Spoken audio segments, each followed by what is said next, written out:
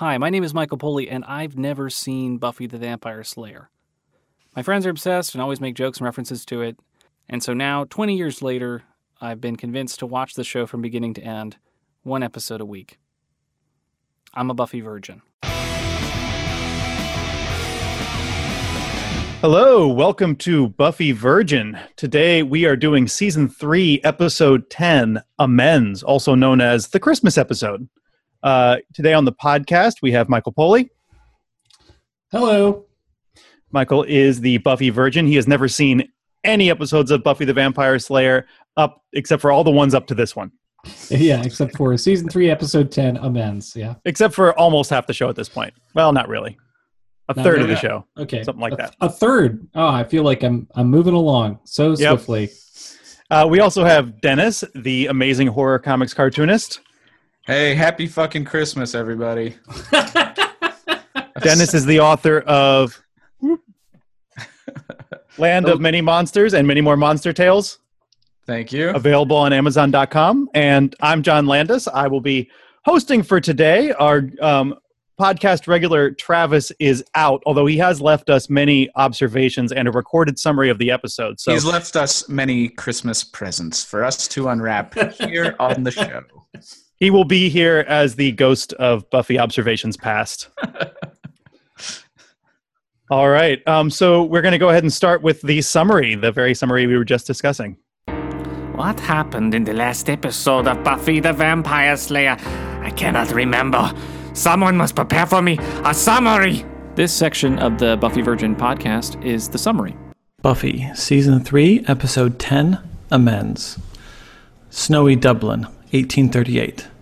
Violins and horse-drawn carriages and cobblestones. Angelus stalks an Irishman named Daniel. Daniel has lost money at cards, so Angelus takes his payment in blood. Wait, Angelus plays cards? And has a killer mustache? And it's Christmas? Boom. Uh-oh, shirtless and clean-shaven Angel wakes up in modern day from his nightmare memory and goes for a walk and runs into Buffy, who is shopping. But Angel isn't there for gifts, and he gets his own surprise when he sees an apparition. And it's Daniel. He stares out into the distance. Well, distant from her. Buffy is freaked out, but Angel doesn't say anything. And he should definitely say something because Buffy got a new haircut, and it looks great. At school, Cordelia is a mean girl again, once more with feeling. Like a lot of bad feelings. Giles? Well, Buffy isn't going to bother him with Angel because, yeah, Angelus did kill his girlfriend and planted her body in his bed. We still haven't figured out how Giles beat a murder conviction on that. This holiday season, it's all about guilt. Joyce is guilty about her chocolate-fueled sex romp with Giles. Willow is guilty about betraying Oz. Buffy is a little guilty about Faith. Oh yeah, Faith. Buffy drops by Faith's scary motel room to invite her over for some Christmas cheer. But Faith is going to be busy with a big party to go to. Yeah, right. Angel shows up unannounced at Giles's, but he gets the cold shoulder, and I know why. He didn't bring any cardboard signs to express his feelings. Confused? This episode premiered before Love Actually. Just watch Love Actually. You'll get what I mean. Another flashback with Angel plays, but I don't remember exactly what happens because, oh my god, he still has that crazy mustache and goatee. What's a Slayer to do? Her ex-boyfriend, ex-enemy, ex-nearly bringer of the world into hell is seeing his victims come back to him and speak of his cruelty. Turns out, he wasn't much of a specimen of a man when he had a heartbeat either. Angel still has some pretty filthy dreams involving Buffy, although I guess it goes both ways with them, and he's egged on by a weird, ghostly Miss Calendar, but he decides to take his own life instead of being driven to kill his only true love. It turns out that the apparitions are not real ghosts, but it is the first evil. You can't fight the first, but you can fight his demon minions, and so Buffy and Xander stop by to see Willie the Snitch. Good old Willie. Guess what? The big old bad is underground. Willow is trying to make amends with Oz by seducing him with the help of Barry White. She's ready to go to the next level, but Oz isn't having this nonsense. He's no Xander Harris. He doesn't want to take advantage of this situation. Unsurprisingly, Faith actually stops by Buffy's house to hang out. But dang, Angel is, how we say, lurking in her room? Buffy is seeking amends for killing Angel and their doomed relationship. But she isn't able to save him on her own. He bursts out of her window and disappears into the night. Buffy races to the library, and with Giles they figure out that the priests with the freaky eye sockets are living under the dead Christmas trees. Down underground. Again, bad things live underground. We see the specter of evil finally talk shop with Buffy. It turns out that what is plaguing Angel is just the first evil.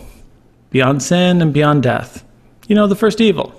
The first evil tells Buffy that even now Angel is planning on taking his own life, and that her Christmas will be Angel's wake. But come on, nobody gets a funeral on Buffy. Watch the freaking show, first evil. Okay, Buffy races to the hill above the mansion to find a suicidal Angel waiting for sunrise. Buffy could hear what the first one told Angel, but she didn't know what he felt. That's when he drops the stake into her heart. He wanted to lose himself in her, to take her, and he couldn't bear to go on living as a monster. He had already been a monster for too long. Buffy tells him that he can make amends, not just suffer. Then she is kind of pretty rough on him and calls him a monster and a coward if he ends things. They fight, and she tells him the truth, that she doesn't want him to go away. All the evil, all the horrible acts of maliciousness that he did to her, Buffy knows it all. She knows all of his misdeeds because she has suffered it all at his hands, and yet she still loves him. But the sun is delayed by the powers that be. In the end, there is pain and suffering and snow. And yes, you can tell your friends that one day it did snow in Sunnydale. Okay, so Weird ending on that one. That's cryptic. One day it did snow. So thanks for the summary, Travis. Next, we're going to go into we're going to do our great lines. Then we're going to do weird noticings and trivia, some questions for the group. We'll do our deep themes for the episode before we get into our predictions, Mike's predictions, then Dennis's kill count, and recommendations. Phew, it's a marathon of a show. So, great lines. Oh man, there's so many great lines in this episode. I can't wait to talk about my favorite ones. You know what Xander said? Mike, do you want to read Travis's great lines since he's not here? Yes, I do. So this first one is from a moment where Buffy says, "So what are you doing for Christmas?" And Willow says, "Being Jewish. Remember, people, not everybody worships Santa." Great line.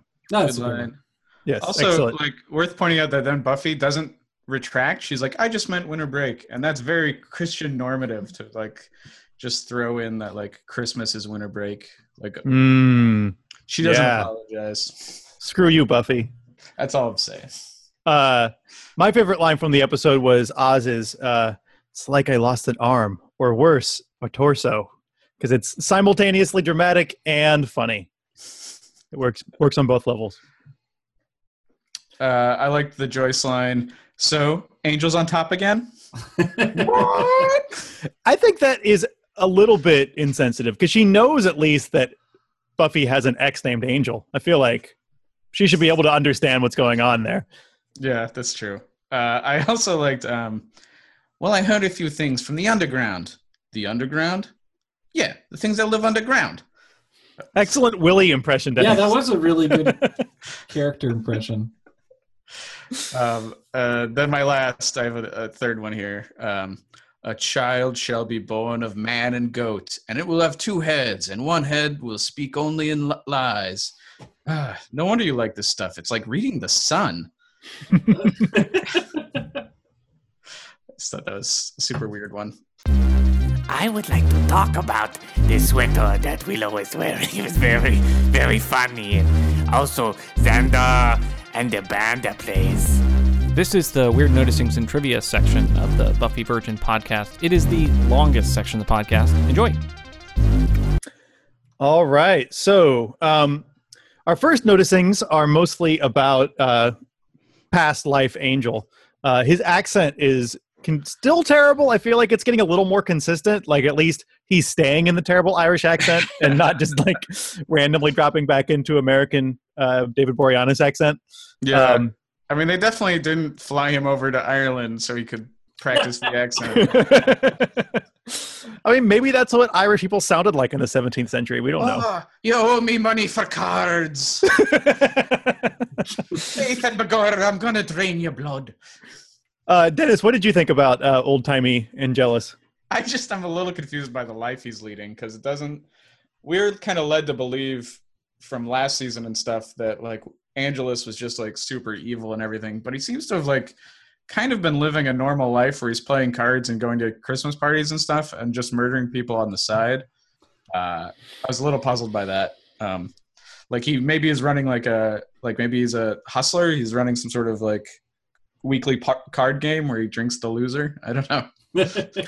I like the evolution of his like style, because like human Angelus looks like Gaston from Beauty and the Beast, and then like later there's long hair Angel that looks like Yanni, and then at some point he decides to cut his. I guess after he gets a soul, he decides he's gonna go for like the full Keanu Reeves. I don't know. Yeah. Well, he's got it's not even Keanu Reeves. It's like the haircut only David Boreanaz can have because it emphasizes his like Frankenstein head. Mike, you enjoyed some of Sarah Michelle Gellar's acting in this. No, I'm sorry. I meant Angel's acting. I meant to say it's the best Angel acting I've seen. So I just want to riff on that, where I was really surprised how much I enjoyed, Angel's acting in general. Like the Irish stuff, whatever, his accent can be what it is, but I felt like he played some more interesting and nuanced characters than he's played. And I like his kind of his violent, scary, crazy Angel or Angelus from the past is really fun. So I enjoyed the drama. And because I knew I was enjoying it, I'm like, oh, well, the acting must be pretty good because I'm not focused on that so much. It is totally failed to ruin the scene. So we have some Travis notes here. Travis, who is not currently with us. Travis points out that Buffy has a new haircut. I didn't notice this. Did you guys notice it? I noticed it. He loved it in the summary. It's too 90s for me. Those bangs are too short. I liked her haircut. No, I definitely noticed it. There's a scene where I think she's like doing research with Willow or whatever, and like the hair is just spot on. It's like it looks like she just got it styled. It's maybe a little bit too well done for like because you notice it. It stands out that she's got a new style. But I like it. Looks good. But it does look like she's going on a date or to dance. Not like she's going to be hanging out in the library. Yeah. Oh, yeah. Her library outfit is like on fleek. To use a term from like 3 years ago or whatever. That's cool. You're allowed to use it now. All of the that's right. Take it away from it, all the power. So. Travis also says, that he's Buffy's buying buying gifts at the magic shop. Is that true? Even he could have read the bags. I don't know. Okay. I mean, the magic shop is resilient, is what I think, and this whole town is resilient. But Travis's note here says, WTF ? Too soon. Is there like a period of mourning where you shouldn't shop at a business where the shopkeeper has been murdered? Because I feel like after the shopkeeper has been murdered, that's a good time to patronize that business. They need the help. That's true. I think, but for fear, you'd avoid it. But I don't think Buffy cares about that. I mean, she had a showdown in that shop. Also, I feel like Travis is operating out of the assumption here that retail is tragedy plus time, which I don't think is quite accurate. But she also vandalized the shop and destroyed everything in it in order to stop vampires, right? So she probably has some residual guilt and feels the need to, to go there. She's like, I did destroy half the shit here, and I don't know if it was covered by insurance because probably it's hard to explain water versus holy water. So yeah, right. I mean, I imagine she's shopping for Willow. So where else would you shop for the little witch that could? Right? Or Amy. She could be shopping for Amy. I don't know how close they are. Mike, I'm going to hold off on your comment about Giles and Angel because we're going to get to that a little later. Perfect. Yeah. Dennis, Christmas trees and vampires? I just said in some mythos, vampires are afraid of all holy symbols, like a cross. So, like for example, like anything that would be religious would be dangerous to them. So I said, do Christmas trees count? Are they holy objects? Based on the kind of line of like, I guess vampires aren't too big into Christmas. Or like, if you throw a vampire into like a tree, it's fine. But a tree covered in lights and tinsel, will that burn them? I mean, I think there's a question here as to whether are vampires deterred by all religious symbols or just Christian symbols?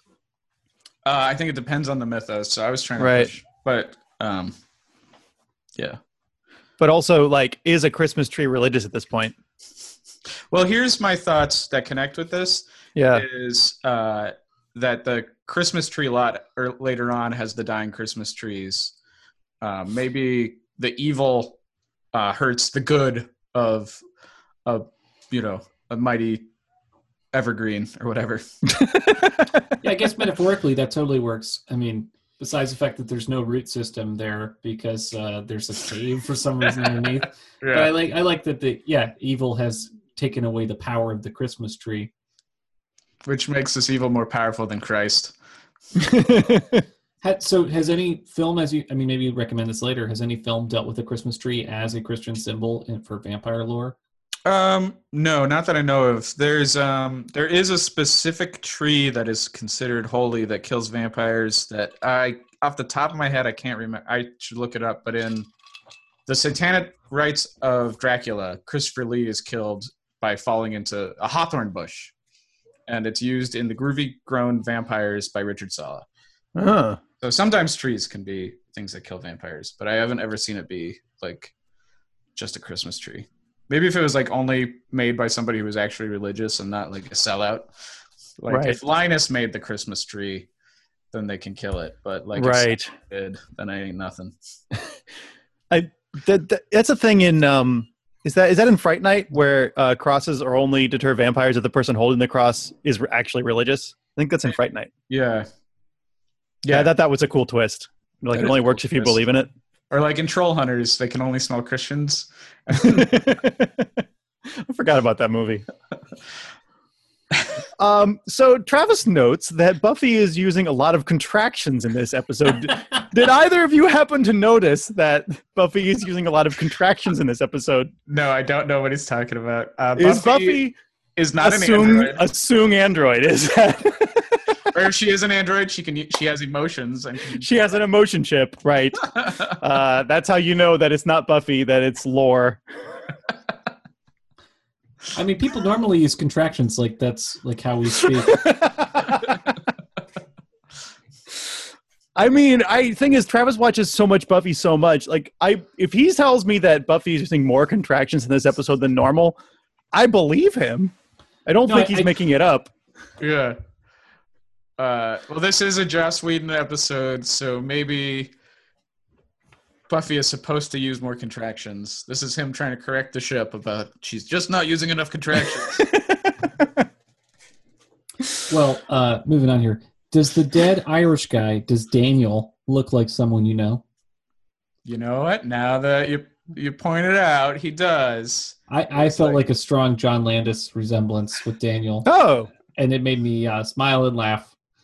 he's And- quite handsome. He's got good sideburns. Thank you, fellas. Yeah, you're a handsome man, John. Yeah.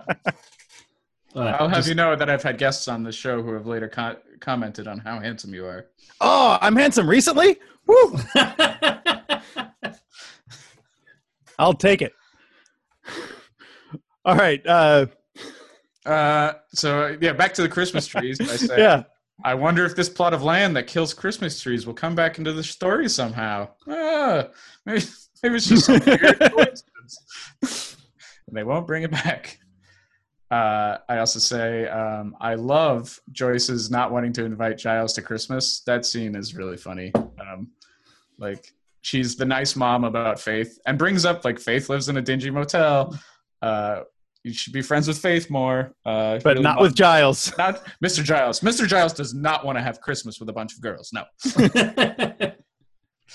Now, this is, of course, because of the guilt she feels about sleeping with him during the Band Candy episode. Yes, I clearly. feel like, didn't you make a prediction about like they won't acknowledge that it happened? They'll respect each other's. Yes. Yes. He did so predict. Mm-hmm. Feels like that's the direction it's headed, that they're trying to respect each other and be discreet. Yeah. All right, let's talk about Giles and Angel. When tortured Angel comes to Giles's door. This scene is kind of amazing.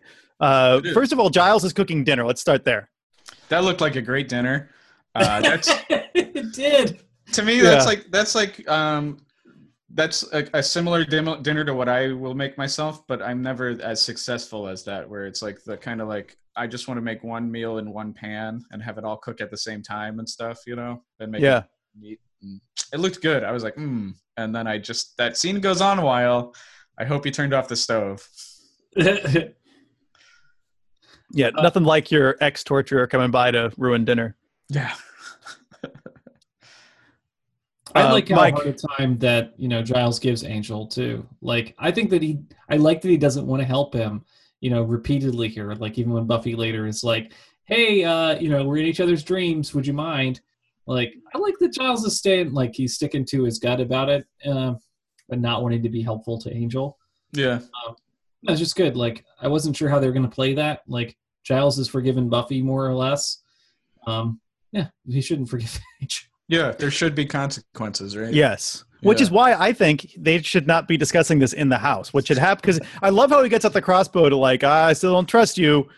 So then why invite him in? Why not just take the crossbow and Angel out on the porch and discuss I think it's things because outside? He lives in an apartment complex, and it's a little weird if you're pointing an arrow. Then do it at Starbucks. Don't invite That's true. You can the always magical torturer who can't come into your house unless you say so into your house.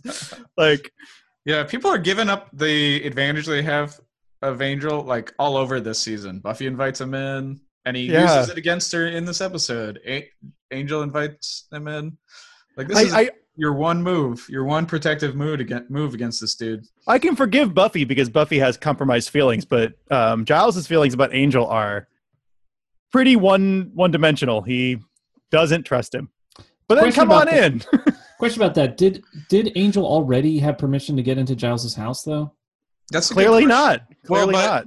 But he arranged Jenny on the bed. Oh, so they must have done one of those reversal spells. Yeah, so at some point he must have been allowed in. Yeah.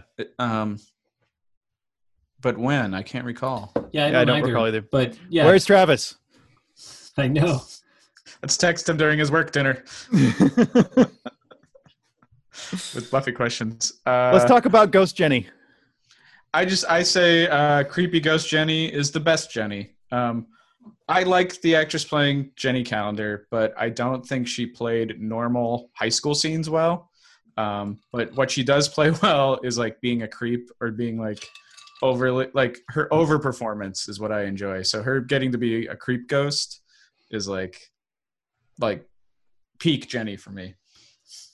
I was pleasantly surprised to see her in this episode, even though she's supposed to be this evil incarnation or whatever. But like, I thought that she'd be gone for good, so it was cool to kind of see her come back. And I definitely agree. I like her creepy acting's great. Like, this is maybe not as strong as when Drusilla's pretending to be her, which is insane and awesome.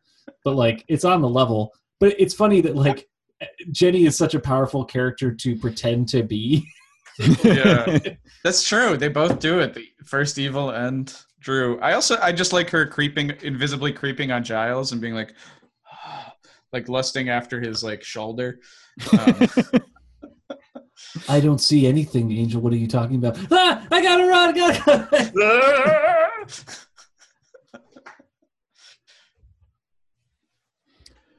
Do you want to talk about this rapey Angel flashback? Yeah, I don't know. We could save it for themes or something. Yeah, that's pretty heavy. Even Travis skipped over it on the summary. But I feel like we need to talk about it. Do you want to just move it over to themes? Yeah, let's deal with that. Is that the one with the maid? At the Christmas party? That's really upsetting and heavy. Okay, I'm dropping it over into themes. Okay. And then we should definitely also, maybe this can go in themes too, but we should talk about how Oz is such a good guy, it strains credibility.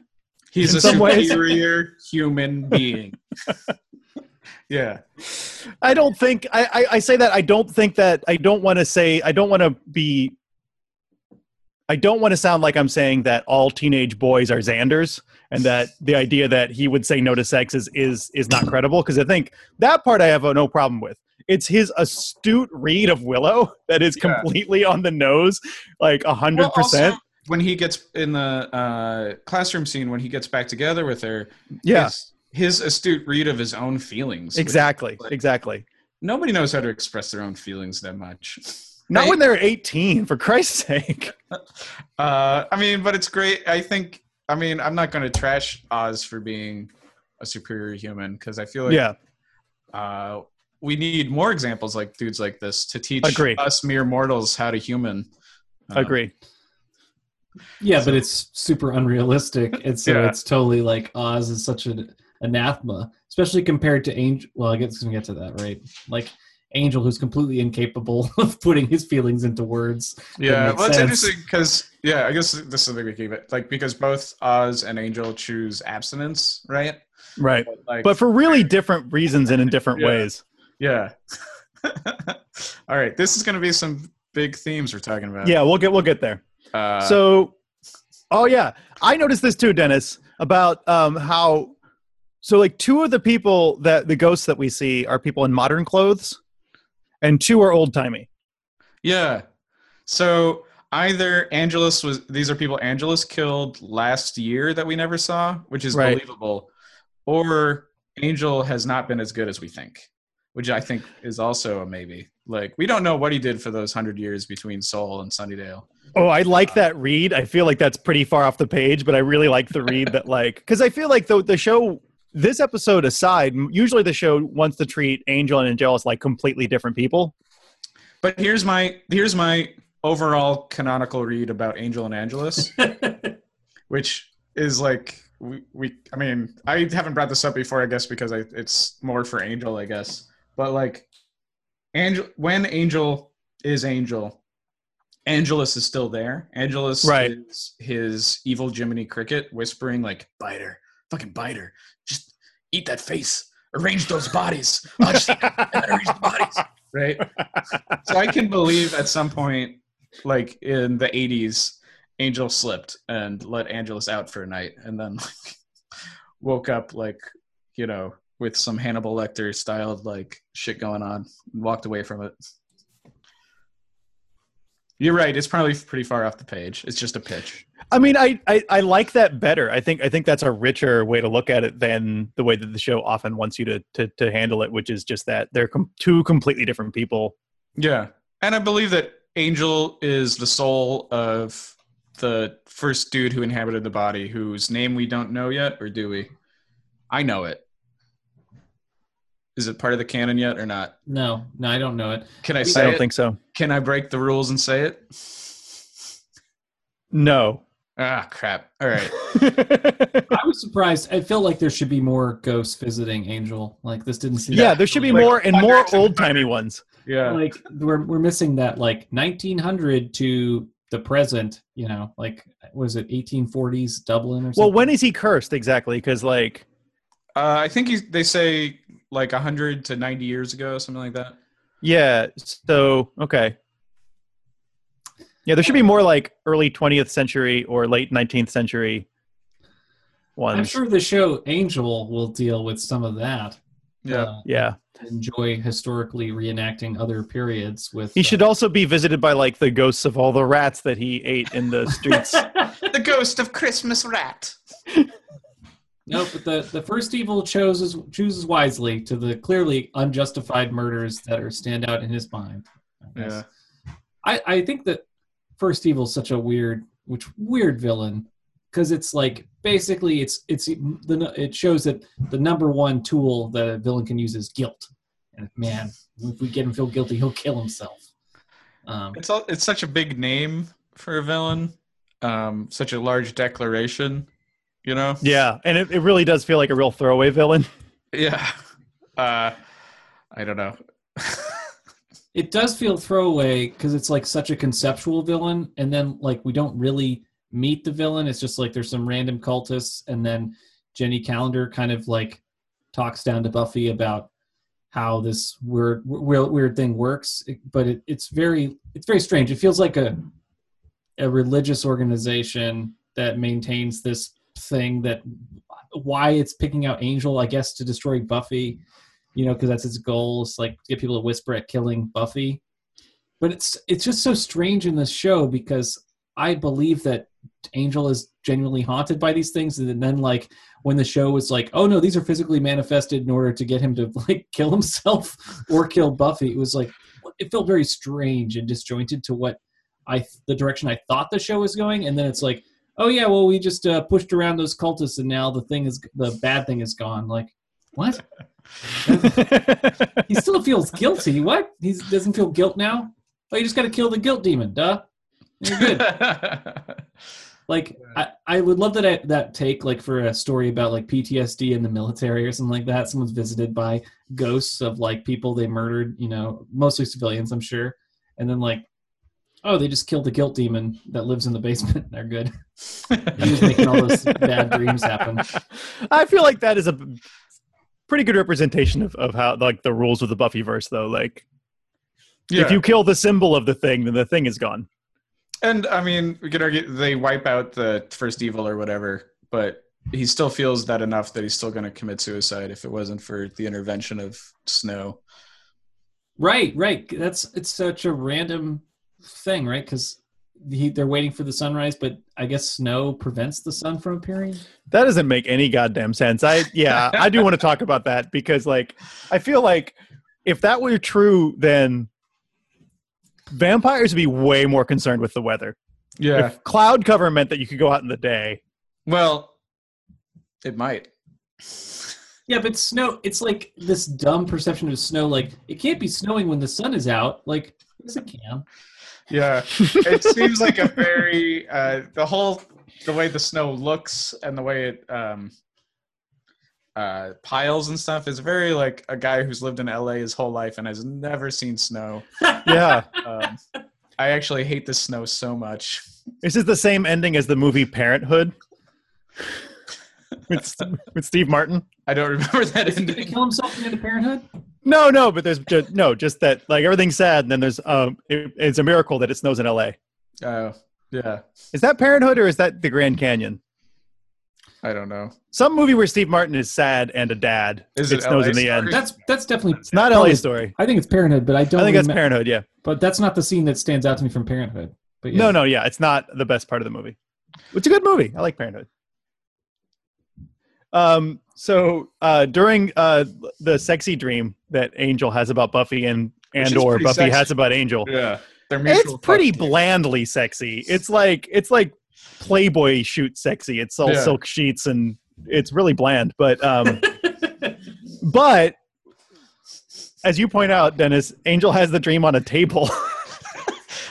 Dude, earlier this episode, we saw him sleeping in a bed. We know his mansion. That fucking weirdo fell asleep on a goddamn table. And for a guy who's shirtless everywhere, he sleeps fully clothed. Yeah. Everything this guy does is weird.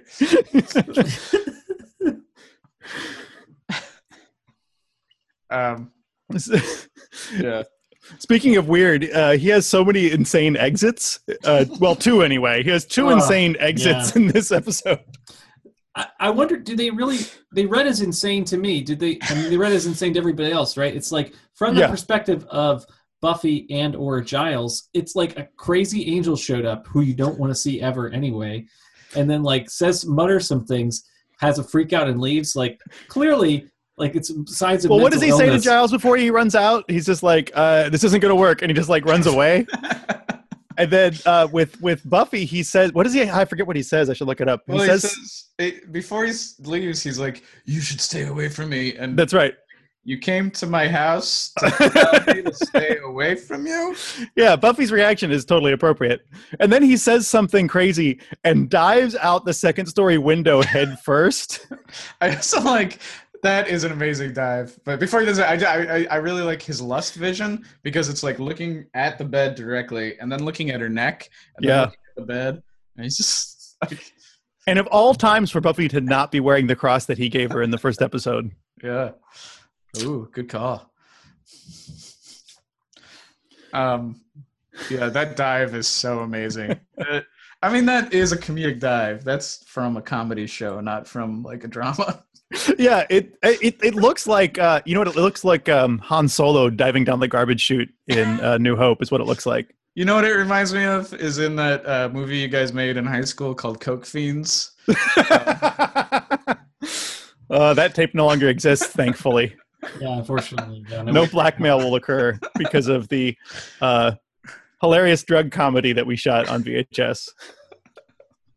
Anyway, there's a scene from that it reminds me of.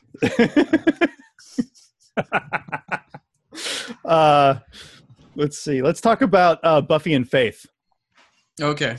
Yeah, they're finally back together this episode. We haven't seen them in a while. Yeah, there's not a lot of faith in this. Yeah, just a little faith. For a Christmas episode to have so little faith. No, it seemed like an obvious opportunity to like have a heartwarming moment by a Christmas tree or with a dinner or something. We never get to that. It's just like that, just the weird moment where Buffy shows up at Faith's like trying to fix her TV and like pretending that she has some party to go to. And we get the heartwarming moment at the end. A little bit, yeah, but it's distracted by spastic Angel. Yeah, but I think it works. I think that thing of like her giving gifts and then like they're crappy is charming. You know, I know it's weird to bring up another Buffy podcast on our podcast, but the Buffering podcast did a slash fiction music video about Buffy and Faith in this episode, set to they made up their own version of "It's Cold Outside," and it's pretty good. It's on I saw it on YouTube. So if you're really we should just Buffy Faith, is that Fuffy? If you're really into Fuffy, maybe It's Cold Outside from Buffering. I know it's weird to be talking that much about it. No, I think though I think that we should just make our podcast a podcast review show where we just listen to every episode of Buffering, since they are obviously a class act. I've listened to a couple other ones. I should have researched this. There's some good Buffy podcasts. There are some really good ones. There's one I haven't listened to yet that's a faith-based one, like a religious faith. They're like two theology students reviewing Buffy. I keep meaning to listen to that. They followed us on That sounds amazing. Sound good. Okay, so I do want to talk about Buffy podcast. I know people are curious. You can't, Mike. I do not. I would love to listen to Buffering. I hear it's great. It is really good. Yeah. Does try to be spoiler free, so you could listen to previous episodes if you wanted.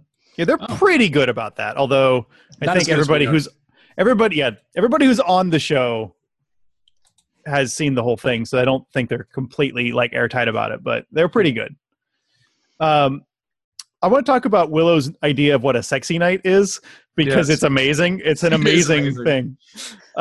So she wears above the elements for Willow's sexy night are 1 red velvet dress, 3 candles, 1 Barry White record, and I think 2 bottles of like 7-Up or Sierra Mist or something in a bucket of ice. I love it. I love that it's so prominently featured. They're set for ice to chill. Yeah, it's like Sierra Mist or Squirt or something. Squirt! It's so adorable. Because she could have really is. Alcohol, right? I'm sure. We know Willow's a rule follower, that she's really intense about rules. And I think for her, having sex is already probably breaking at least one rule. Yeah. So why not break all the rules, right? Why, why not shoot heroin? I mean, yeah, absolutely. I get the sense that if Willow is going to break rules, she's going to break a lot of rules. Like Dark Willow wouldn't, this isn't Dark Willow's idea. This is definitely not Dark Willow's seduction. I think I sense a prediction there, Mike. Oh, I mean, I do believe Willow will eventually get some of this sex that she's after. Oh man, that we should do that this episode. Is you predict when and who both Willow and Xander lose their virginity to? Yeah, very important. Oh, did Xander not have sex with Cordelia? Oh, I don't think he did. I don't think he has. Oh, okay. Well, I guess I'll make a prediction about that. Sure.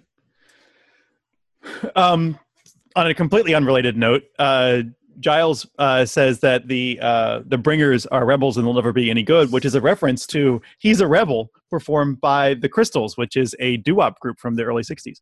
Oh, nice. I like them reading together on Christmas Eve.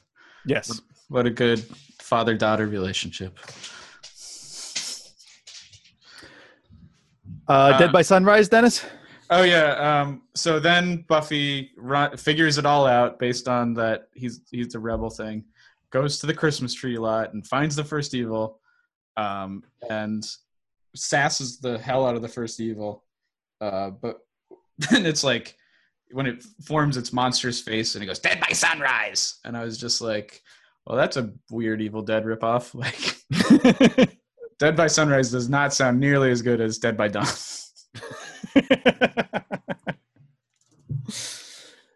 Mike, do you want to read the Travis noticing about wearing shirts at nighttime? Yeah, this made me laugh. So Giles is wearing a dress shirt and vest at home in the middle of the night. And Travis says, even I don't do that. Yeah. I wouldn't wear the vest, but I will sleep in my dress shirts. Yeah, so do you sleep in your dress shirts, Mike? So no, I try to sleep in as few clothes as possible. You know, I'll do a t-shirt every now and then, but definitely never sleep in dress shirts. I'm always surprised to see Travis wearing a full suit, more or less, whenever we go out. Interesting. You want to talk about the Buffy Angel scene? That we already talked about the snow aspect of it. I think there's something to be said about the things they say to each other in the end there. Yeah, I don't know. Yeah, there's stuff. It's dramatic speeches. My problem with this is Buffy's line where she says, I know everything you did because you did it to me, as though breaking up with somebody is the same as torturing you to death. I feel like that's really not fair of Buffy to say. She has seen him murder people now through dreams. But to say you did it to me is completely inaccurate. And I feel like belittles a lot of people's pain. That's true. Yeah. I don't know. That seems weird and rough. Like the thing where he like hits her and then knocks her on the ground and then shakes. Am I a righteous man? It's like, dude. Yeah, those scenes are really confusing. I don't feel like I fully understood what was being debated. Like the philosophical things being debated were like so needlessly cryptic. I agree. Didn't understand it. Yeah, I agree. It's not very concisely written. Yeah, and I feel like there's just things that are said for dramatic reason that like but it flips back and forth where it's like how important the angel is to her, and then at the end she's like, "Don't expect me to mourn. Don't expect me," you know. But whatever.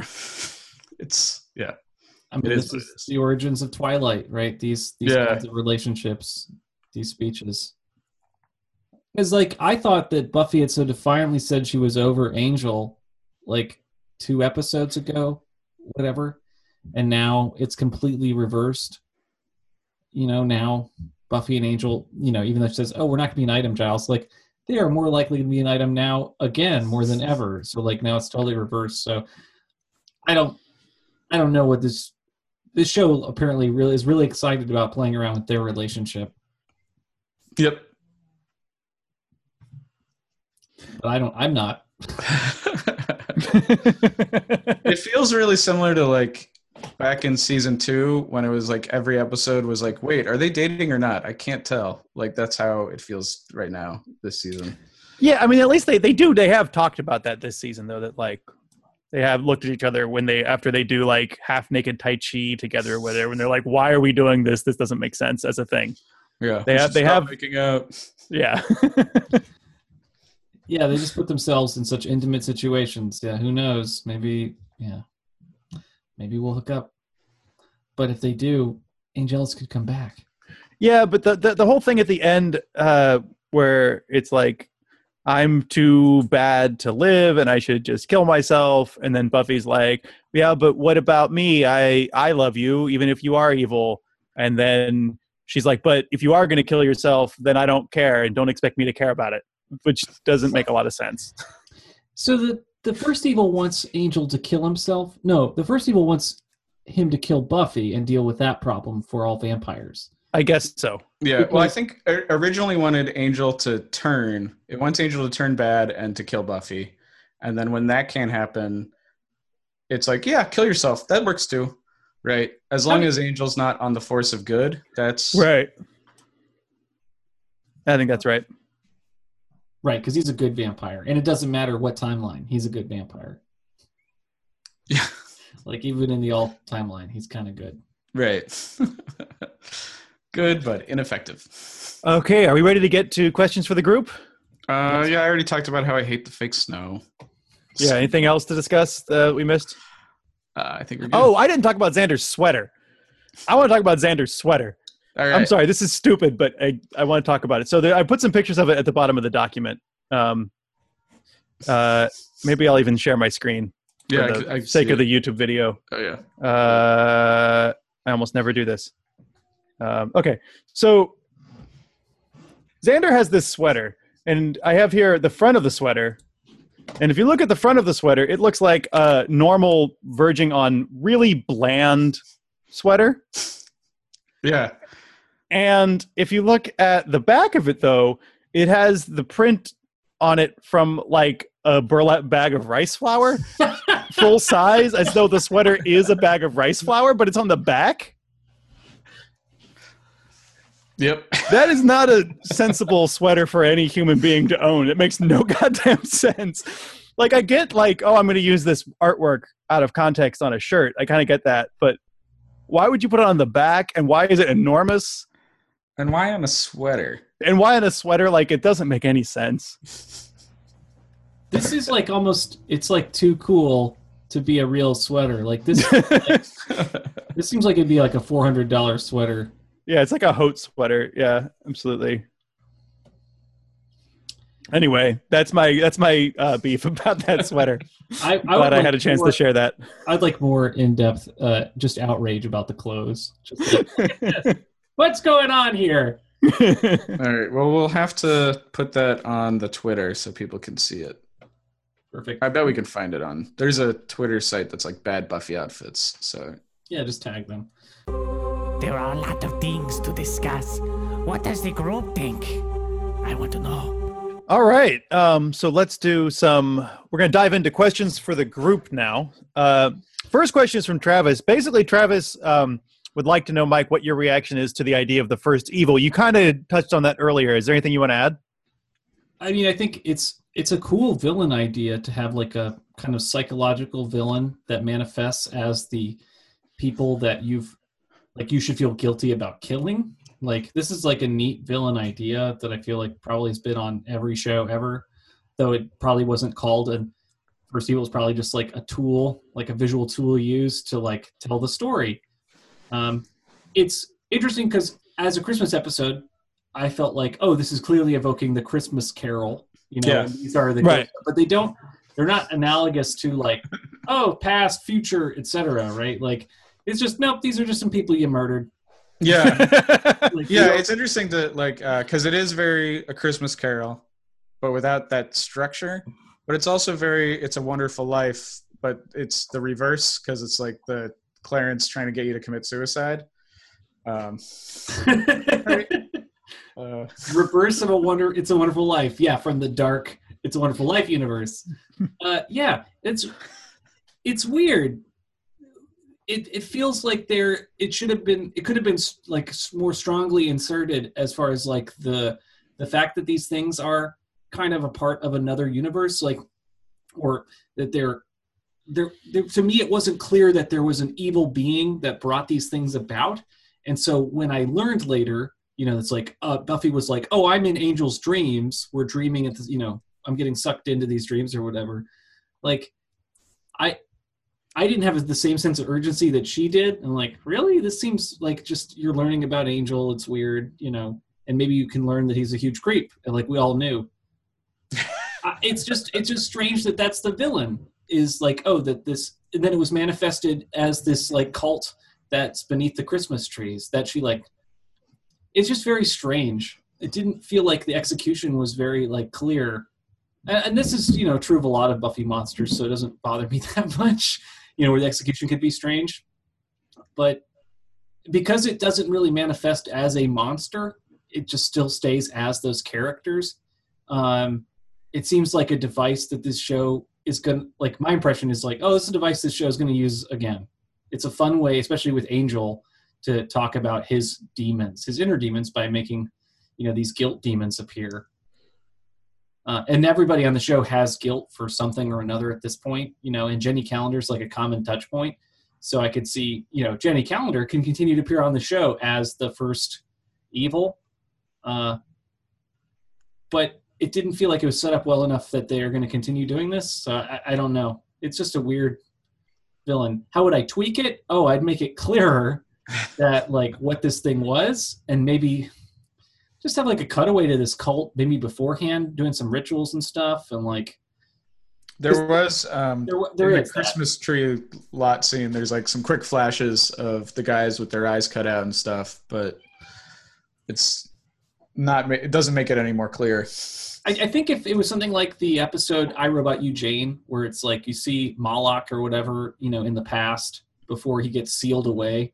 I don't know, something where it's like, where I'm a little bit scared of the first evil. Like no one's really bothered by this monster, too much. Like Buffy just goes and destroys it immediately when she, oh, that's where it is. Okay, let me take care of this. Yeah. Yeah. And then, like, it's immediate taunts. She's just like, I get it. You're evil. Let me guess. Is it evil? I was missing that scene where Giles is like, oh, man, this is a real monster, guys. The first evil goes back to the Garden of Eden.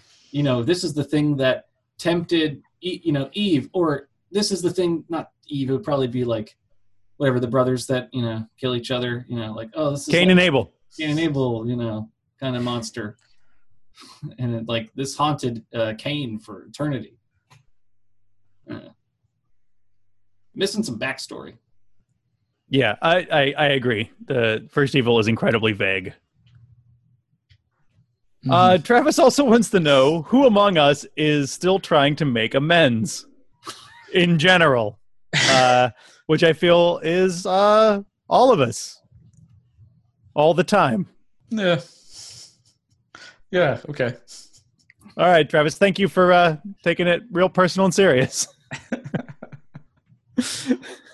More of an in-universe question. Mike wants to know, do you think Angel came back into the Buffyverse? Why do you think Angel came back to the Buffyverse from hell? I feel like that's Travis overtly explained. Yeah. Is it overtly explained? Please tell me. I'm confused. It's stated that the first brought Angel back because it wants Angel to be evil in the real world. Oh, but Buffy doesn't seem to believe that.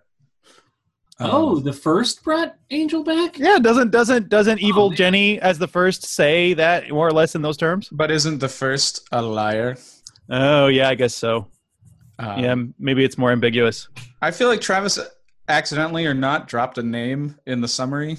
That is actually not a name we are supposed to know at this point. I think, yes, he did, and I think it was not an accident. I think that's he's pushing it. Okay. Yeah, I think he's pushing it. I think he knows exactly what he's doing. All right. He's trying to get Mike to watch Angels, what he's trying to do. All up.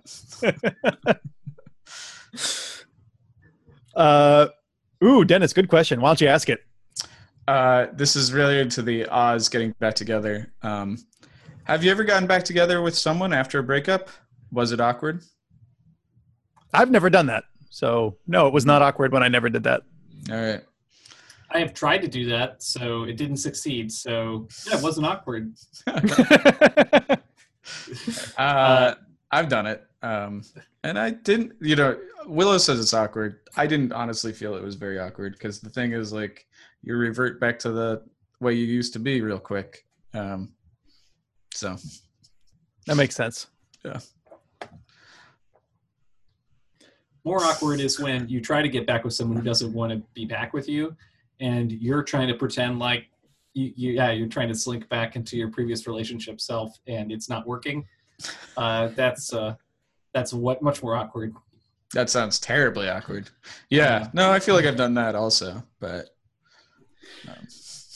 Yeah, who wants to read this? Sorry. Go ahead, Mike. No, that's that observation. Nope. Don't need to tell people's names or anything specific. Who wants to read this next Travis question into the record? That's my question. Does it sound like a Travis question? Oh, wait, which one am I looking at? I'm sorry. I skipped that one. I'm sorry, Dennis. Yeah, go ahead. My bad. Oh, okay. So I was like, apparently I just wrote like Travis there. I said, why do you think Buffy is in Angel's dream? Do you think that the first did it or something else? Or just a special magic connection Angel and Buffy have? Just because I don't like it. It's not clear at all. Yeah. It would thwart the first evil's plot or plan to have Buffy there and Buffy be aware of what's going on. So it doesn't make seem sense to help the first. Yeah, it doesn't make sense to me to bring Buffy into that. So it might just be like a psychic Buffy thing because her psychic dreams are ill-explained anyway. Yeah. I think it's a combination of Buffy has magic dreams and she has a special connection with Angel. I feel like it's meant to be I feel like it's a combination of those two things. Yeah, that makes sense. I don't know. Yeah, but you're right. It's not a good tool for the first because then it gives her a warning that this is, even a thing, and that sets her off to explore it to begin with.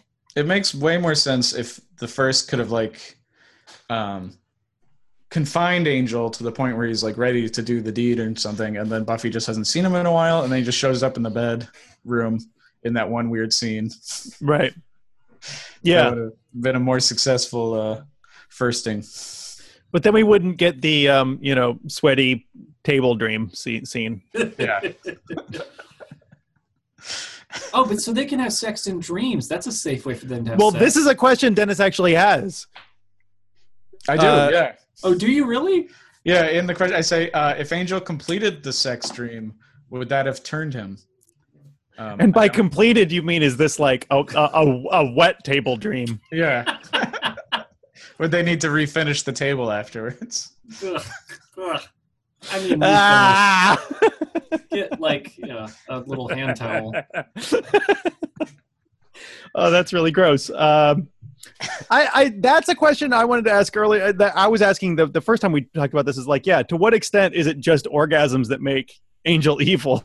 Right, but if they're sharing a dream, if they're both there together, why is that different than in real life, right? Right. Why is that not? Maybe maybe that's why the first brought Buffy into the dreamscapes, that could happen. Oh, yeah. Maybe that was the plan all along. But then then Angel bit too soon. Well, right, because then if Angel kills her in a dream too, then it would count for real life as well. Gross. I'm sorry, what, Mike? Oh no, I mean nothing. It's a poorly put together plan from the first to just wreak havoc. I feel like this episode started off as one thing, like a Christmas Carol type story, and with these visual manifestations of the past, and then someone's but they should be a villain, and then rewrote everything so it would fit into this first evil character. Yeah, for God knows why. No, to finish it. If he's just being haunted by his own memories, then how do you end that, right? Right, right. That would never end. That's a good point. It's he's just going to be crazy now? No. This is a one-off. Come on, guys. Good point. I don't know. Do you want to read it? I don't want to read it. I'll read it. Travis has a question here. Who of us has turned down smoochies? I know I have. And that person went on to have a relation with my brother instead. Whoa, high school is crazy. So I have no idea what Travis is talking about. I know what he's talking about. Okay, cool. I think I know the person he's talking about, but I do know that by smoochies he means sex. Yeah. And that's an interesting, he wants to survey the group who has ever turned down sex, which is... I think I think everyone's turned down sex at different times because it didn't, it was a bad idea for one reason or another. Absolutely. Yeah. Absolutely. Mm-hmm. Yes. I think it's an interesting assumption that there might be at least one person among us who is nope, every time, I'm ready. Male, female, whatever opportunity comes my way. I'm mostly straight, but I'm mostly here to have a good time. Whatever it is, I'm down to clown. Yeah. So yeah, that's really uncharacteristic volunteering of information from Travis's personal life. Travis, I love you. Love you. I want to talk about Willie's, and I want to know because Buffy, it's clear that Willie is able to operate this like vampire bar, and Buffy lets like 3 vampires sneak out. Like she clearly sees them, I feel like. Mhm. Right? It's really obvious what's going on. And Buffy sort of lets them go. And I guess that's strategic because as long as she lets Willie operate, she can go and ask Willie when she needs information, so she can do stuff like this. But do you guys think it's worth it? Do you feel like... Yeah. Well, I enjoy it because it's part of the like larger expansion of the Buffyverse that we've been Right. talking about. That started this season of like, yeah, just like there are like neutral vampires and there's like, and it's not all vampires. I mean, I think this is a vampire bar, but like you said, but like demons aren't necessarily good or evil, right? They're just Right. demons. Like, Yeah, but if you figure like, I mean, I don't know how often vampires eat people, but I feel like it's probably fair to say from the way they talk about it that they probably eat somebody once a day, right? So like she's letting 3 people walk out who are gonna go murder someone before tomorrow. that's true. And like that just seems like, I mean, I get that there's a strategy there to some extent and that you got to pick your battles, but also like you're letting 3 people who are like walking out of there with the plan to go find someone and murder them in the next 24 hours. Seems no, she yeah. should totally shut that place down. You're absolutely right, John. There's no reason that place should be in existence. I didn't think about that. I was just enjoying the dumb Xander interrogation or like, Xander Yeah. trying to get information from, Willie. But like, you're right. Like it shouldn't exist. Like, yeah, if a vampire will later go kill someone, that's kind of on her for letting them go. I mean, depending on how the episode gets written that time, Yeah. There should totally be like I guess because like Angel's the only vampire that's drinking like pig's blood or whatever. So vampires are less like they're more just straight up evil. All right, fine. Wipe Willies from the face of Earth. That's fine. Yeah, just like get in there with a couple of hammers and destroy that place. Hammers. Like they would in the Prohibition era. Just go and Okay. bust that place. Yeah, no, I Or gotcha. just light it on fire. Whatever. Yeah. Yeah. Fire seems like an underused way to kill vampires. Should be more fire killing of vampires. That seems like flamethrower would be really useful. I don't know. Yeah. So you want to move on to themes? Please. Yes. There's still so much Buffy left to discuss. There are the forces of Angel and also Angelus that live inside us all. We must discuss them, and then also the main theme of the episode. We will have to figure that out. But Joss Whedon is a genius. Travis has a really, I think, a good point. I don't think I have anything to add to this, but Travis points out that this last scene is partly about how to talk someone down from suicide, and that the show is kind of has to be careful because it's a show for teenagers, and according to Travis, suicide is the second leading cause of death for people aged 15 to 34. So the show has to have a choose life message to it, but Travis feels like Buffy's not doing a good job of talking Angel down from suicide. I don't know how to talk down a suicidal person, but I feel like Travis might have a point here. Yeah. I mean, this is similar to when Buffy tried to talk about domestic abuse, right? Right. Yeah. Buffy, maybe not the best, maybe not a future as like a counselor or whatever. Well, yeah, because again, Buffy's strategy is to be like, I would really miss you if you died, but if you're too much of a coward, then I wouldn't miss you because you suck because you're going to kill yourself. So I don't know if that works or not. Yeah. I mean, it's a good media question. Like, what's the responsibility of a show? I mean, if you show these kinds of things, like, it is on you to kind of show somehow responsibly dealing with this thing, right? Right. But it's a vampire. But, I mean, it's like the whole show is trying to tell you that you should kill yourself from guilt, right? Like, am I a righteous man? I hear about that sometimes, right? Like people that kill themselves because they inadvertently killed someone in a car accident, or they're responsible for someone's death in some way, or soldiers all the time for PTSD, whatever stuff they did, and then they kill themselves. yeah, I mean, this is probably not a really helpful episode for them to watch. They're probably like, "Yep, I'm Angel. I'm the bad guy." Deal with the bad guy. Yeah. Yeah, I don't know if I have anything to add to this. I feel like I don't know a lot about it. Yeah, neither do I. Maybe we could have brought in an expert or something. Yeah. Well, and it's also, though, like, I feel like the show is bringing up the idea of suicide, but I don't think the show is terribly invested in talking about suicide in and of itself. I feel like they're interested in having a tortured character, so that comes up. But I don't think I don't think they sat down and said, like, let's write an episode about suicide. I don't think that's what they did. Right. So, I mean, they're bringing it up on accident almost. Yeah. Which is kind of the problem. Yeah. It's kind of a thing that happens sometimes on this show. Yeah, totally. Yeah. Speaking of things that kind of come up on accident, let's talk about Oz and Angel as different images of men dealing with their own sexuality. As I want to talk about that. All right, cool. Because they're both... Yeah, how are they the same? Let's start there. They're both choosing abstinence. Right. For different reasons. Angel, literally, because it will destroy the world. But it's weird. It's also kind of weird, right, to think about like this not being a sex positive show at this point. I don't think it's necessarily that it's not sex positive. I actually think that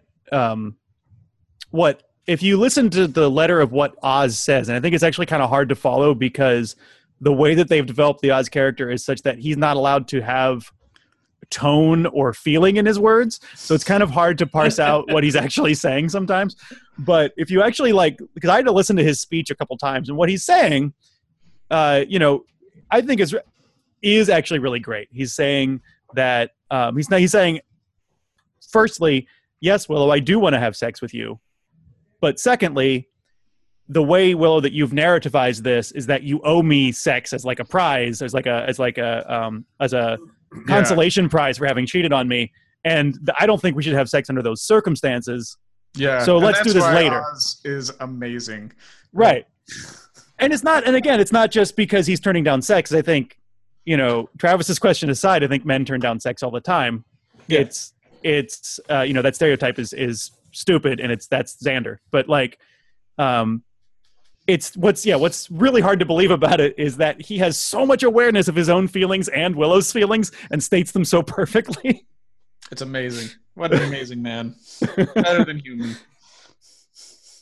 But then Angel chooses abstinence. So the thing that is amazing to me is Oz chooses abstinence. Well, he doesn't choose abstinence. Oz chooses to not have sex that day. Right. You're right. Yeah. I was totally misspeaking. I was totally mischaracterizing. Yeah. Yeah, but I mean, I think it's a I don't know. He chooses not to have sex with Willow that day because he understands what role that plays in Willow's story, right? Angel chooses not to have blood sex with Buffy, but only because of his own story. Like, to him, whatever choice he makes, he's only viewing that in terms of his story. He's only viewing that in terms of his redemption story, right? Or lack of redemption story. It is sort of Buffy's really not involved except as a symbol of what he should or should not be able to have or should not take, or this bellwether of whether or not he's a good person. And I feel like that's why we should all be Oz's and not Angels. Yeah. So it's like an angel demon thing, but it's an angel Oz thing. And Angel is the bad one. Yeah.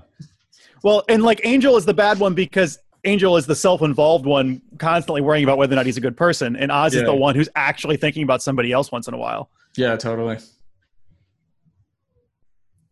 Yeah. Also, at the end, when we see that they're in bed together in the pajamas, that's friggin' adorable. Yeah, that's really sweet. Goddamn cute couple. God damn them for being so cute. Fucking damn them. It's funny that the show is so happy about them being a couple and they're the most likely to succeed, and yet the show is spends so much more time on the insanity of Angel and Buffy. Yeah. of like a crazy person. Crazy people always get more attention than That would be regular interesting. people. I haven't read any of the Twilights, obviously, but that would be interesting if like that was a thing in them also, of like a normal healthy relationship was going on as a subplot that like That's hilarious. I'm sure there is. Nope. I bet there isn't. I bet it's just the crazy. I also am not really familiar with Twilight. I mean, that's part of Buffy, the show, the show's sort of self-awareness, and the show. What makes the show, I think, appealing is that as a viewer, you get to choose which narrative to identify with. And I do think there are fans who are really about the Buffy Angel like romance, and all of that implies. But the show offers you some choices as far as whether or not you choose to care about that. yeah. Which is kind of nice. And I think it's true about all the stories. Like right now, I am choosing to not care about the Faith arc at all. That may change as we get further along, but She's not given enough time right now. yeah, she doesn't. Yeah, that's true. At least Joyce is pointing out that she's still in that shitty motel, man. Somebody's got to stay aware of that. Yeah, thanks, Joyce. Not Also, how offered- is she paying for anything? How does she have money for Christmas lights and bad presents? Even like, does she get like a stipend from the Watchers Council? She definitely doesn't, because I think what happens is some vamps have money, and when you poof them, change falls out. Like, Oh, and then she like goes and buys a Coke from the vending machine. yeah. She's got to stake like 10 vamps a day to get her rent. Okay, do we want to talk about the upsetting Angel flashback? Flashback. The flashback. Excuse me. Yeah, you did with the promise to maid. talk about it. So We did. Yeah, we better. did. Yeah, I say the second Angel flashback is very intense. Him using the power inherent in being a white rich man to kill the maid, as much as being a vampire, and then Buffy watches it. Yeah. So I mean, just like because the maid thinks that up to a point that he's trapped her for sex, Right. for sexual favor, whatever, for rape. Yeah. And is trapped by it. Like he uses like the mistress will never believe you, and we're in this public party, and I have all the power and stuff. He's using the patriarchy and misogyny and stuff. But then he lets her know after she's consented. After, like if it's not consent, but after she's given up, I guess. Yeah. He lets her know, nope, this isn't even that. This isn't even like this one terrible thing you think it is. I'm actually just going to kill you. So it's just a rough scene. I don't know what else I really have to say about it. No, that's a strong read on it. I feel like I did not react as strongly to that, but when you bring it up, like that's clearly I was enjoying Angel's acting in that scene. But well, yeah, I mean, it's clearly a rape scene until he just eats her, which I think is not the only place, but a really obvious place to point out that Angel's feelings of guilt are really tied up with sex, and that for evil Angel, like sex and violence are kind of the same thing. Yeah. Which is probably true for all vampires. Probably true for all vampires, but I feel like there's a broader read on men there, that men have violent sexual impulses that they need to keep secret and keep at bay. Right. Which is something that I think is, it's certainly not just in Buffy, but I feel like is an idea that needs to be challenged, maybe more than we have time to talk about here, and not something I know a lot about, but like that general idea is, I don't know. Yeah, I mean, I don't personally feel that way, that I've got violent sexual impulses that I need to keep at bay. Right. I mean, it's a weird scene because of all of the. I mean, I think that's why it's high on Angel's guilt list, right? Is where he totally used his power as a rich white man to kill someone. But like, I don't know. Someone else can talk more about this. I'm still thinking about how I feel about it. I think it's a challenging scene to read and then still like that character, because it's It's such a powerful scene, and that Buffy can still kind of want to be with Angel afterwards after witnessing that. Right. And it's like, oh, it's just the first evil's responsible for this. Like, no, he did this. He's such a terrible creature. Or But Buffy doesn't even react to it, really. Yeah. She looks shocked in the dream, but she doesn't bring it up later. Yeah, it's just one of the many things she's bothered by or whatever. It's not as big as something else for her. Yeah. But I guess if she wasn't bothered by like him, killing Ms. Calendar and torturing Giles, like people she knows, like if that's not enough for her to be like, maybe I should date somebody else, then he didn't mean I guess it. that some stranger from another century isn't going to do it. But he's full on Angelus in that scene, right? That's Yeah. the Angelus character. Yeah, So she's already disassociated that from Angel. right. Yeah. Although what's interesting is when he sees her and he reacts in the dream is that it's Angel reliving it, right? Right. So it is Angel doing that in the flashback or flashback. Let's not make that a thing. All right, but his flashback has that Angel tattoo. Which he sees. Okay. Do you guys want to talk about predictions? Yes, always. Yes, please. Okay. Michael is a fool.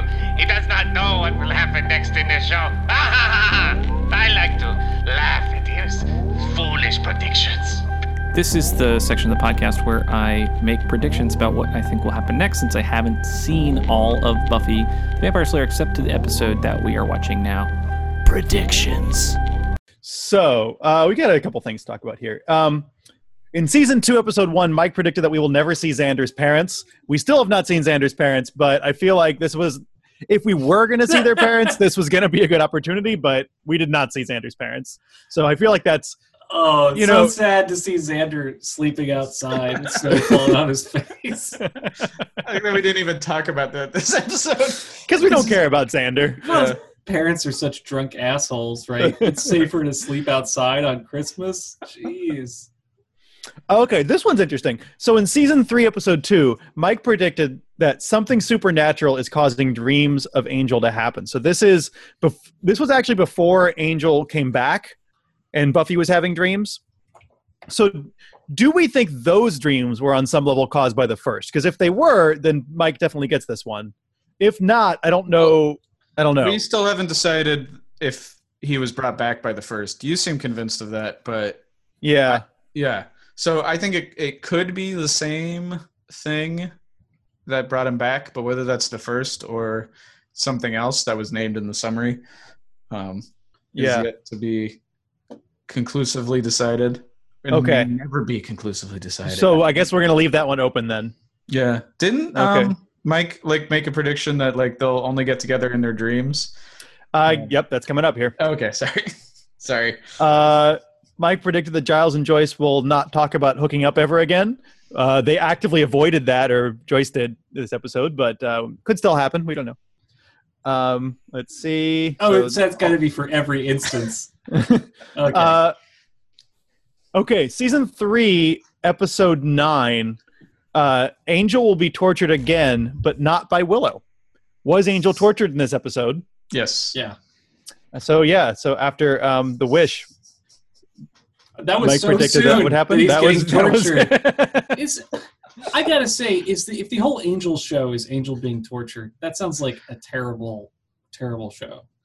I can't deal with this character just constantly being tortured by his past.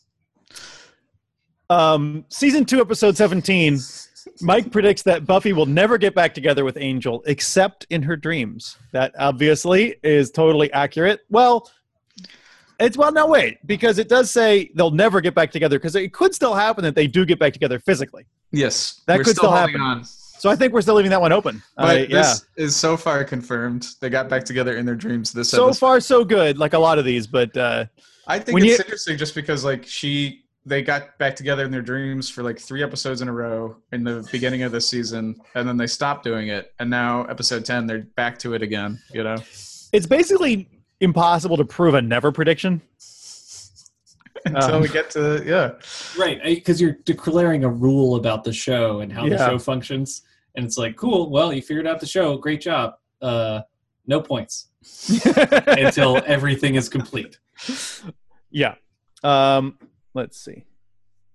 And then we got one more here. Oh, okay.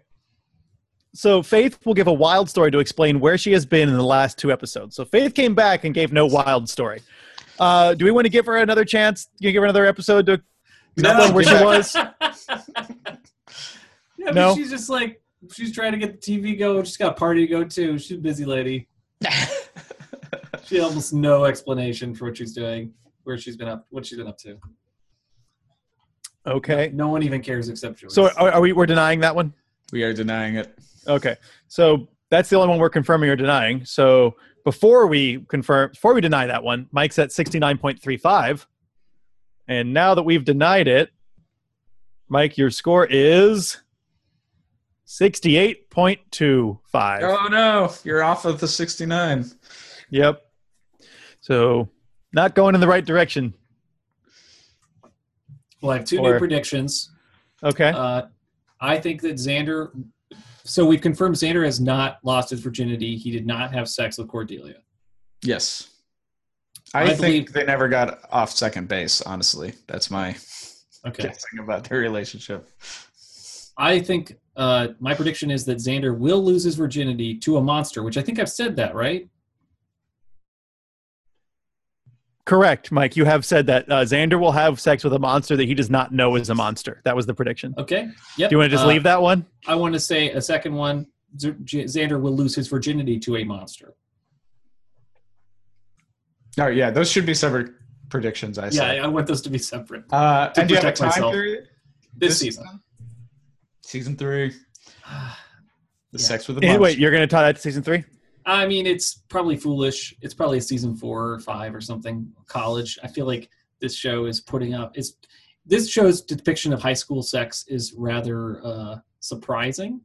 I feel like it's not as lusty as the characters behave. They are very into abstinence, as this episode has proven. I would say Xander's more likely to have sex by season 4. Oz and Willow, on the other hand, will have sex this season. No, wait a second. So what's the prediction? Xander will lose his virginity to a monster in season 4, or what? What are we saying here? I want to say season 3, but I don't think he'll do it in season 3. So I'm going to say season 4. And it's You're going to say season 4? It's annoying to make a prediction like that. That's like, oh, in a year, of us doing the show. But yes, Xander will lose his virginity to a monster in season 4. Very good. Okay. And Willow will lose her virginity to Oz this season. And I don't know how losing her virginity affects a witch.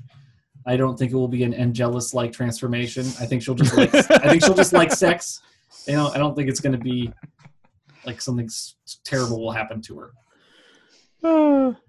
Versus Xander is going to feel like a connection to a monster, and he's like, she's kind of cute, even in she's a monster. It's all right. She stole my penis. I got to get it back.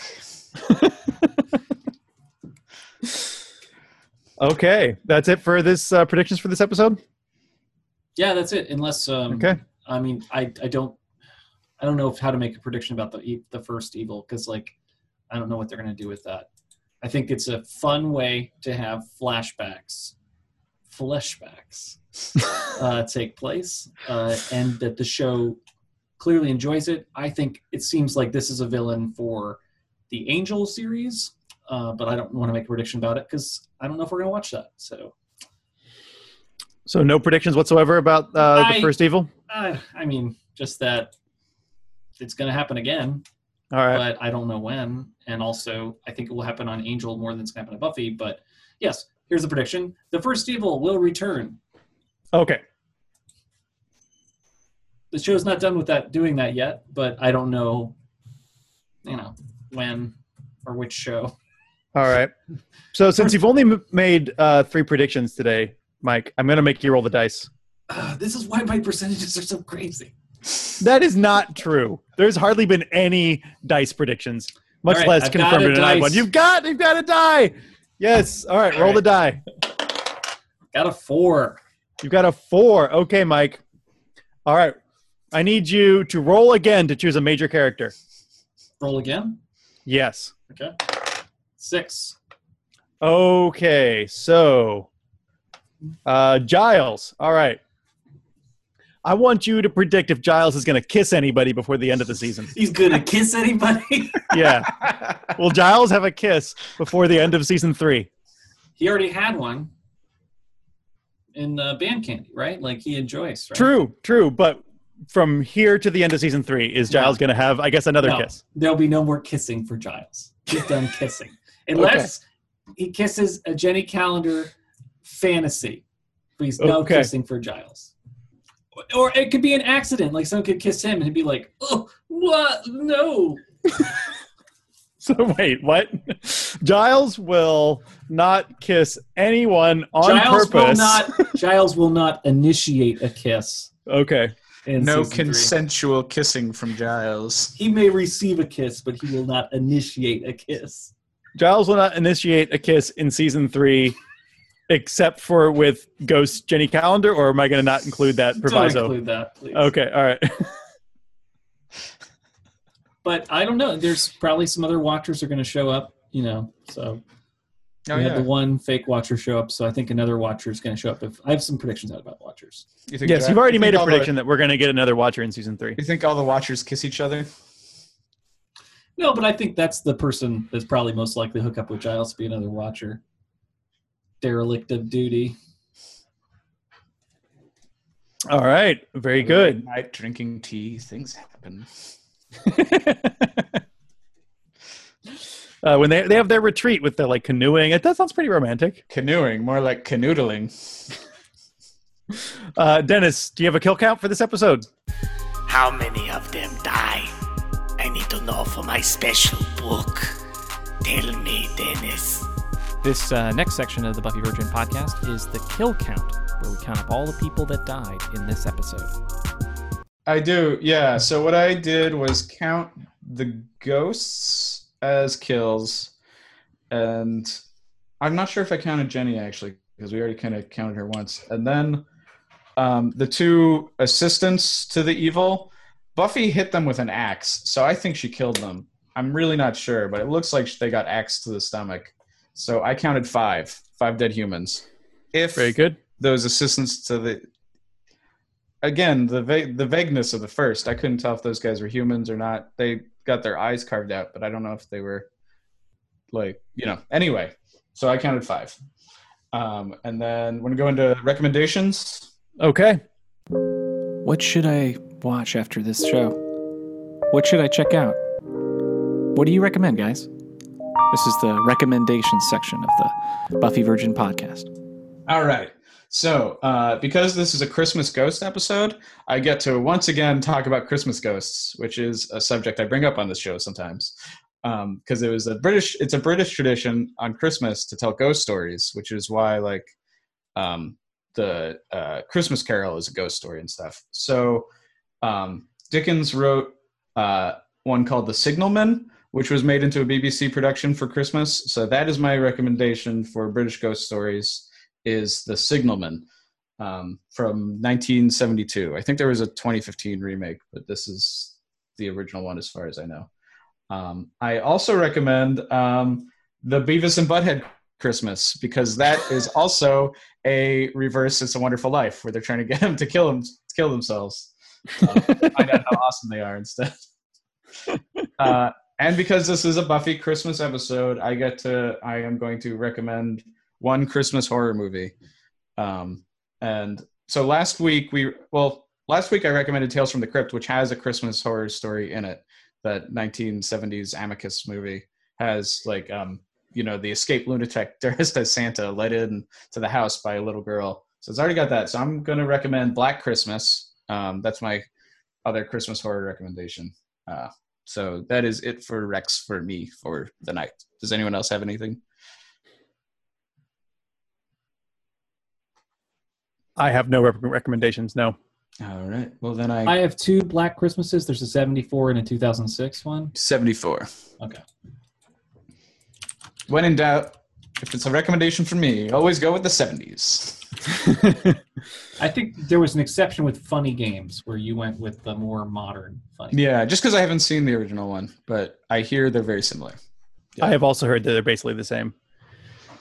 Okay, so I think that's it for Buffy Virgin for season 3, episode 10, Amends.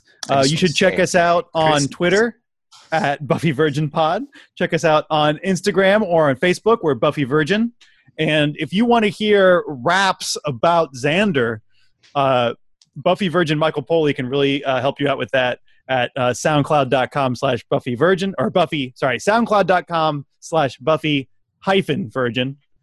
And, of course, we're on the web at BuffyVirgin.com where you can play the home game version of predictions.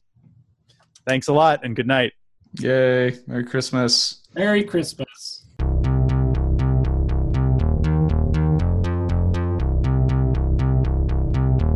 Thank you for listening to Buffy Virgin.